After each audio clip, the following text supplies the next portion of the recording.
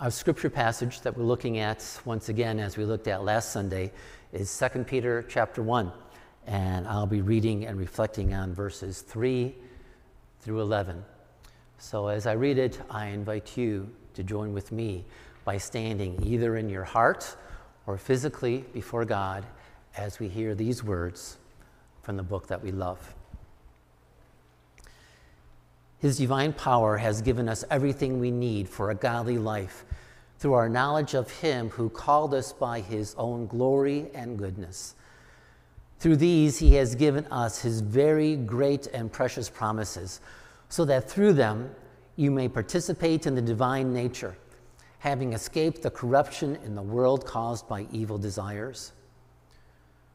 For this very reason, make every effort to add to your faith goodness, and to goodness knowledge, and to knowledge self-control, and to self-control perseverance, and to perseverance godliness, and to godliness mutual affection, and to mutual affection love. For if you possess these qualities in increasing measure, they will keep you from being ineffective and unproductive in your knowledge of our Lord Jesus Christ. But whoever does not have them is nearsighted and blind, forgetting that they have been cleansed from their past sins. Therefore, my brothers and sisters, make every effort to confirm your calling and election. For if you do these things, you will never stumble, and you will receive a rich welcome into the eternal kingdom of our Lord and Savior, Jesus Christ. God's very words. Thanks be to God, and you may be seated.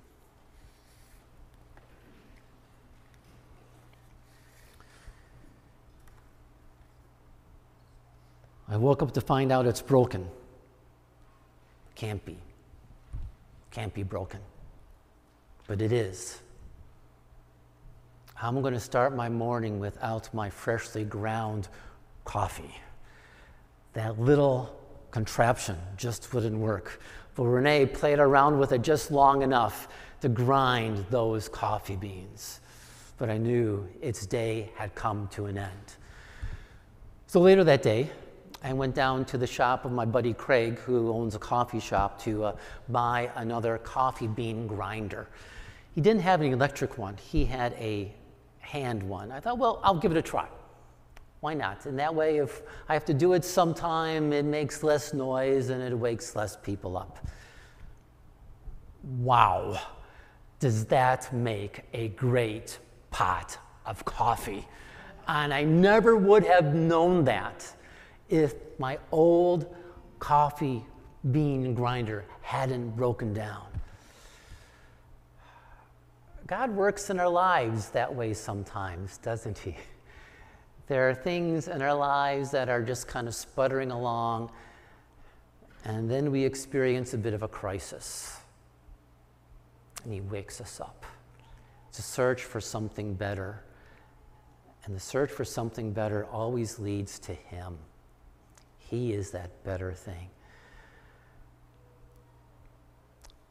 Sometimes God brings these experiences in our lives to wake us up, and it makes us realize our souls look a little bit like this. Now, if you were here last Sunday, or if you were watching electronically, everyone had a 3x5 card, and they had to write this part of a verse, which you can all read, right? This is me doing it with my left hand blindfolded, like everyone who was here last Sunday had to do. I can do all things through Christ. And sometimes these experiences wake us up to realize the condition of our soul, not the condition of our circumstances, but the condition of our soul. And to realize God has something much better for our soul, something more clear, more effective, more loving, more joyful. There are some people who just go through life with a messy soul, whether it is they decide to go with a messy soul, or they don't realize how messy their soul is.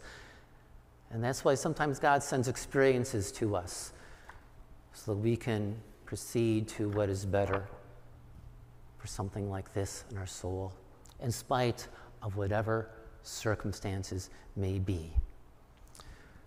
Last week we began by looking at 1st or 2nd Peter chapter 1, and we're going to continue looking at 2 Peter chapter 1. What's interesting is that even though I call this Holy Spirit living, what is not mentioned at all in this passage is the Holy Spirit. But it all talks about the things that the Holy Spirit does in our lives when we pursue and search after those things that are better, the things of God. And so I believe that this is a passage that talks about what happens when we open up our lives to the Spirit to work within, because all Christian tradition says that when we receive Jesus Christ into our life, we also receive the Holy Spirit, who moves and works and leads us to the good things of God. So for these next 2 or 3 minutes, I'm just going to review where we were last week. And you can follow along in your outline in the bulletin. It talks about that, the things that we focused in on. It talked about the importance of spiritual growth, and I shared 3 things about that. I said, first of all, spiritual growth is possible. It's possible because we have the Holy Spirit within us. And when the Holy Spirit comes within us, He implants in us God's DNA. He gives to us God's very divine nature. And that's what it says in the passage, verses 3 to 4. His divine power has given us everything we need for a godly life. We are lacking nothing to lead that kind of life. Through our knowledge of Him who called us by His own glory and goodness. Through these, He has given us His very great and precious promises, so that through them we may participate in the divine nature. Growing is not simply a matter of what we know or what we don't know. It's being open up to the work of the Holy Spirit, who has given to us God's very DNA. Spiritual growth is possible. Spiritual growth is also progressive. When we yield to the Spirit's work, growth comes over time. Verse 8, for if you possess these qualities in increasing measures, 1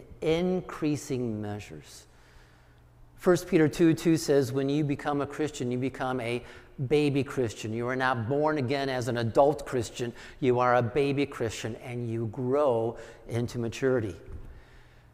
Just like any other infant, it doesn't matter how much milk you throw down that infant's throat. They will only grow taller at the rate that they were designed for.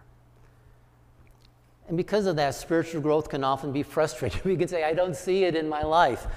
But we also need to remember we have a 3-mile-an-hour God, not a 100-mile-an-hour God. He works slowly, progressively. And spiritual growth is necessary.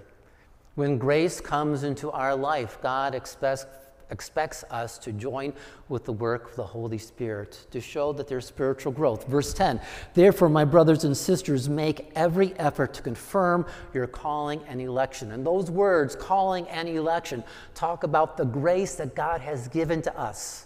He always gives to us grace first. Therefore, we work out that grace. The works that are done to change us are the works that have been done by Jesus Christ on the cross. He's the one who pardons us, He forgives us, and when we truly believe that, then we join with the Spirit's work in our life.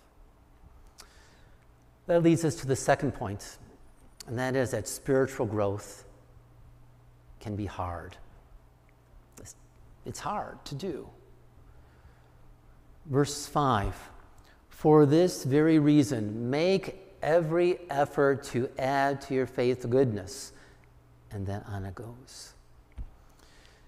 It joins 2 different words. It talks about adding, and it talks about make every effort. What's interesting about make every effort is that was a word that was used in the first century. It was a secular word. It was the word that was used to mean that someone was investing capital in an artistic production like a play, just like today, right? if you want to put a production on, you need backers. You need someone who's willing to invest, to put the money down up front. And that's what that word means. Investors risk a lot. They don't test the waters. They don't dangle their feet. When an investor comes into a production, they are all in. They are all in. So what Peter is saying here, when we come to Jesus Christ and follow him, we don't just dabble with him. We come being all in and investing all that we have. Or in another phrase, we jump into the deep end and allow God to work in us. And I shared 3 ways in which it is difficult to grow, why spiritual growth is hard. 3 different disciplines to engage in. Last week I talked about the first of the 3, and that is spiritual growth is difficult because suffering comes. And when suffering comes, we need to continue to submit to God. That word that's in there in verses 5, 6, and 7, perseverance. Perseverance means you stay put. It means you bear up. It means you stand your ground. And God will use this time of suffering and yieldedness to him to grow something great for him. Before your time of suffering, what were you doing to grow your spiritual soul? Continue on in those things. We tend to stop them, but he calls us to continue on in them. And we will be amazed of what God will do. Spiritual growth is hard because there are times of suffering in our life that makes us want to stop. But persevere, it says. Secondly, the second discipline that we need to engage in and why spiritual growth is hard is because we need to spend time with God, which seems very obvious to most of us. But I include that in there because we tend to bank on our spiritual past and to believe that I've already done enough, I've already learned enough, I've already grown enough. Growing in God, and it says that, or growing in our knowledge, it says that in verses 3 and 8. Knowledge in the Bible is never simply input. It's never just information, material that you put in a jar head. Knowledge in the New Testament is always about relationship, growing in relationship and understanding someone through relationship. The spiritual discipline we engage in is growing in our continual relationship and walk. Just like our friends, right? If we stop spending time with friends, we grow apart. When we stop spending time with God, we tend to grow apart. It's not simply just information, it's relationship. And that takes time. And that's why spiritual growth can be hard, because it takes time. Thirdly, a third discipline, which might be rather shocking, a third discipline of why spiritual growth can be difficult is because we need to be vulnerable with people. We need people, and we need to be vulnerable and open to others. There's a list there in verses 5, 6, and 7. And in verse 7, it says to add to godliness mutual affection. That translated is brotherly love. Brotherly love. Be engaged with others. With a brother and a sister, you know them well. At least you should know them well. You share a common history. You share a common experience. That's often the same with friends too. You share common experiences. But what if you have a sibling who is also your best friend? What would that be like? And that's the relationship that Peter is talking about here in chapter 1. that our friendships, our relationships should be like a sibling relationship, a sisterly, a brotherly relationship. We all need to have people in our life that we give a hunting license to, that they can speak into our life and our soul. We need people like that. We need to make sure we have deputized people to say the hard and the uncomfortable things that maybe we know but we're in denial about. Be vulnerable to people. Be open to them. Speaking the truth in love. Weeping when others weep. Rejoicing when others rejoice. These are the relationships that God uses to keep us in track, especially in difficult times. So why would I want to make this kind of commitment? Why would I want to have this kind of relationship with the Holy Spirit? When I know it's going to be slow, and I know it's going to be hard, and I know it's going to involve suffering, and I know it means I need to be vulnerable to others. Why? Why would I want to do this? It's in here, the why.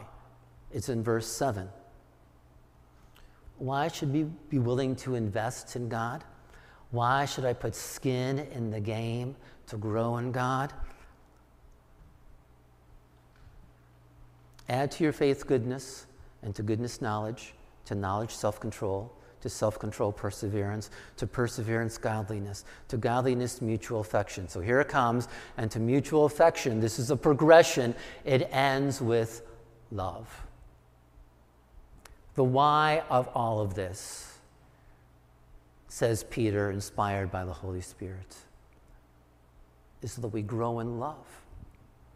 We grow in being willing to be open to the pure love of God in our life, and to be used as instruments of Him to show love to others. Because outside of Jesus Christ, our lives are self-centered. Our lives are about our happiness. Our lives are about the things that matter to us. But when Jesus Christ comes into our life, and the Holy Spirit comes and implants divine DNA in us, we become creatures who start to demonstrate more and more love. And that's what God wants to do in us. That we can receive that love, and that we can give that love. When we're more concerned about other people being happy than our own happiness. When we're more concerned about how other people are doing than how we are doing. Those in the Bible are some of the characteristics of His love. Then ultimately, spiritual growth happens, it says, when we remember something important. Verse 9. But whoever does not have them, these things, goodness, faithfulness, perseverance, self-control, leading to love. Whoever does not have these things, the reason why is because they are nearsighted and blind, forgetting, and that's the key word in this verse, forgetting that they have been cleansed from their past sins. If you are not growing in your faith and your walk with Jesus, through the Holy Spirit at work in us. It says in verse 9, it's because we are not remembering what Jesus has done for us. We need to constantly remember that we have been saved not by our works, but we have been saved by grace. We have been saved by the blood of the cross. Yes, we remember that God is holy and wise and all-knowing and all-powerful, and those things are important to remember. But ultimately, we remember, Peter says, when we remember the suffering of what Jesus has done to change our lives. And when we remember that, we remember that we are the recipients of God's grace through the sacrifice of Jesus. We can bear up under suffering. We can joyfully serve. We can willingly say, I am all in on this adventure when we remember. In the Old Testament, God gave the instruction to care for the immigrant amongst them, to do social justice. God said, be good to the immigrants because you need to remember, it says, you were like them once. You were an immigrant who came out of Egypt. I led you out of Egypt, and you became an immigrant in the promised land. I brought you out. If I didn't bring you out, I brought your parents out, or I brought your grandparents out, or I brought someone out from your heritage. I brought them out. Remember that. And how you deal with the immigrant among you. And that applies to us as well. When we are impatient because we feel we've been standing in the checkout line too long, because a clerk or a customer doesn't have a really good grasp of the English language, remember, you were in that position too. If not you, maybe your parent or a grandparent who had to learn English the hard way. Remember that. When we remember what God has done for us through Jesus Christ, it melts us. And when we forget, we become grumpy. It helps us to grow when we remember all that Jesus has done. When Jesus was on the cross and he was crying out to the Father, why have you forsaken me? Another translation of that word forsaken could be forgotten. Why have you forgotten me? Think of it, Jesus on the cross crying out to the Father. How could the Father forget Jesus? Well, it happened for those few hours. It happens because Jesus got what we deserved. He didn't deserve that on the cross.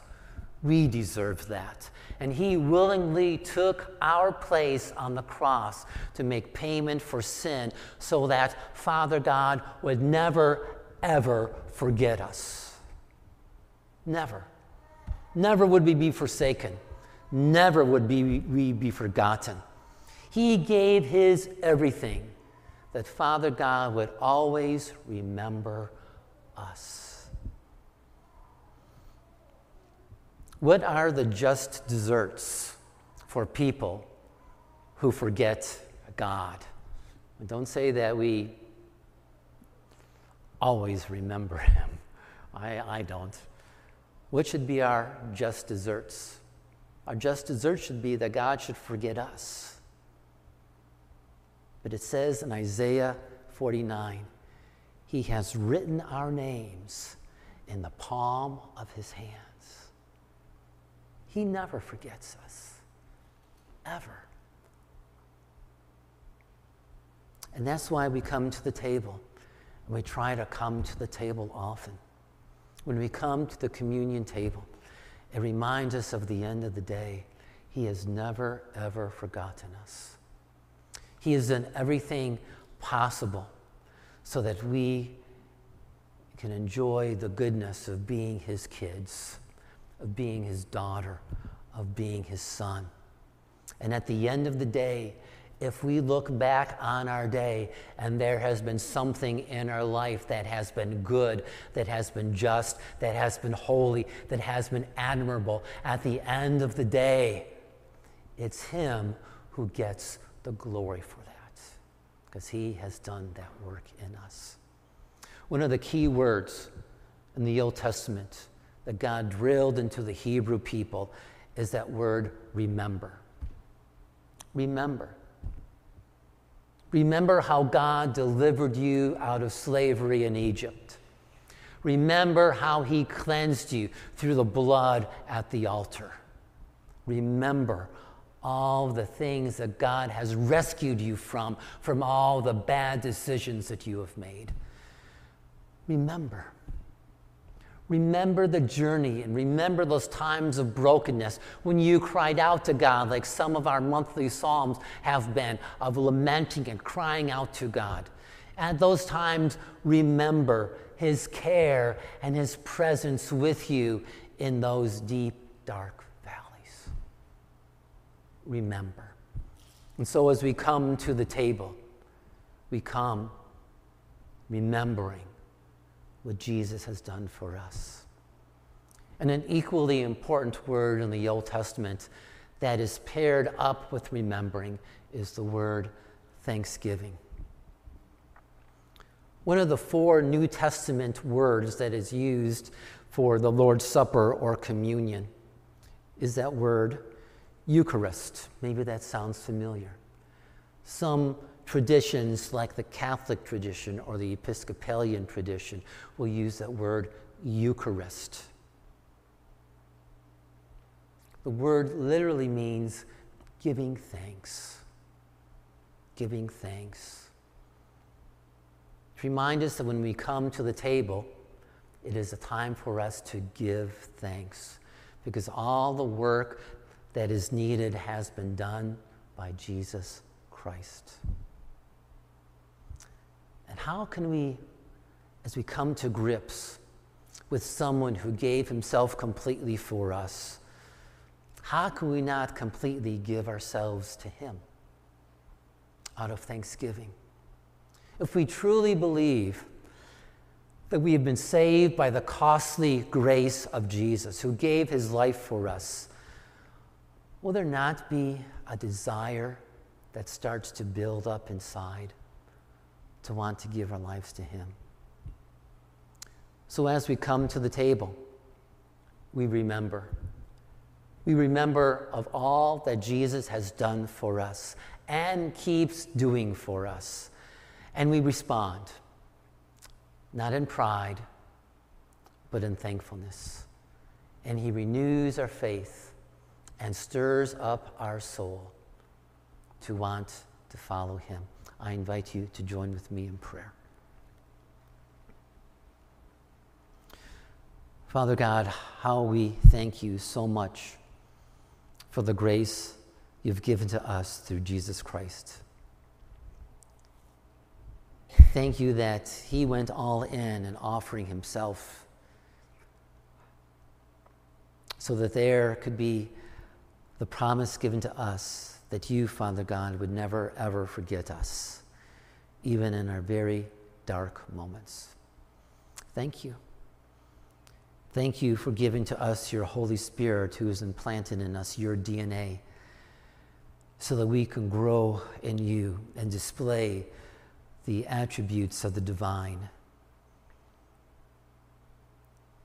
And when they are evident in us, it comes back to you, who receives the glory and the credit and the honor. Thank you for giving to us your table that reminds us of the great truths and calls us to surrender once again, to live thankful lives in response to your sacrifice. Father God, we lift up our needs to you, needs of our family, of people who need to be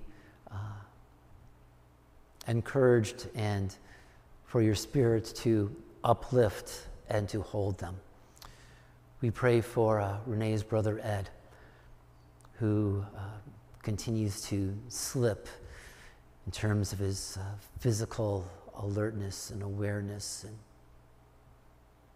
we pray, Lord, that you will continue to make your presence and your care powerfully felt in his life and his wife's life.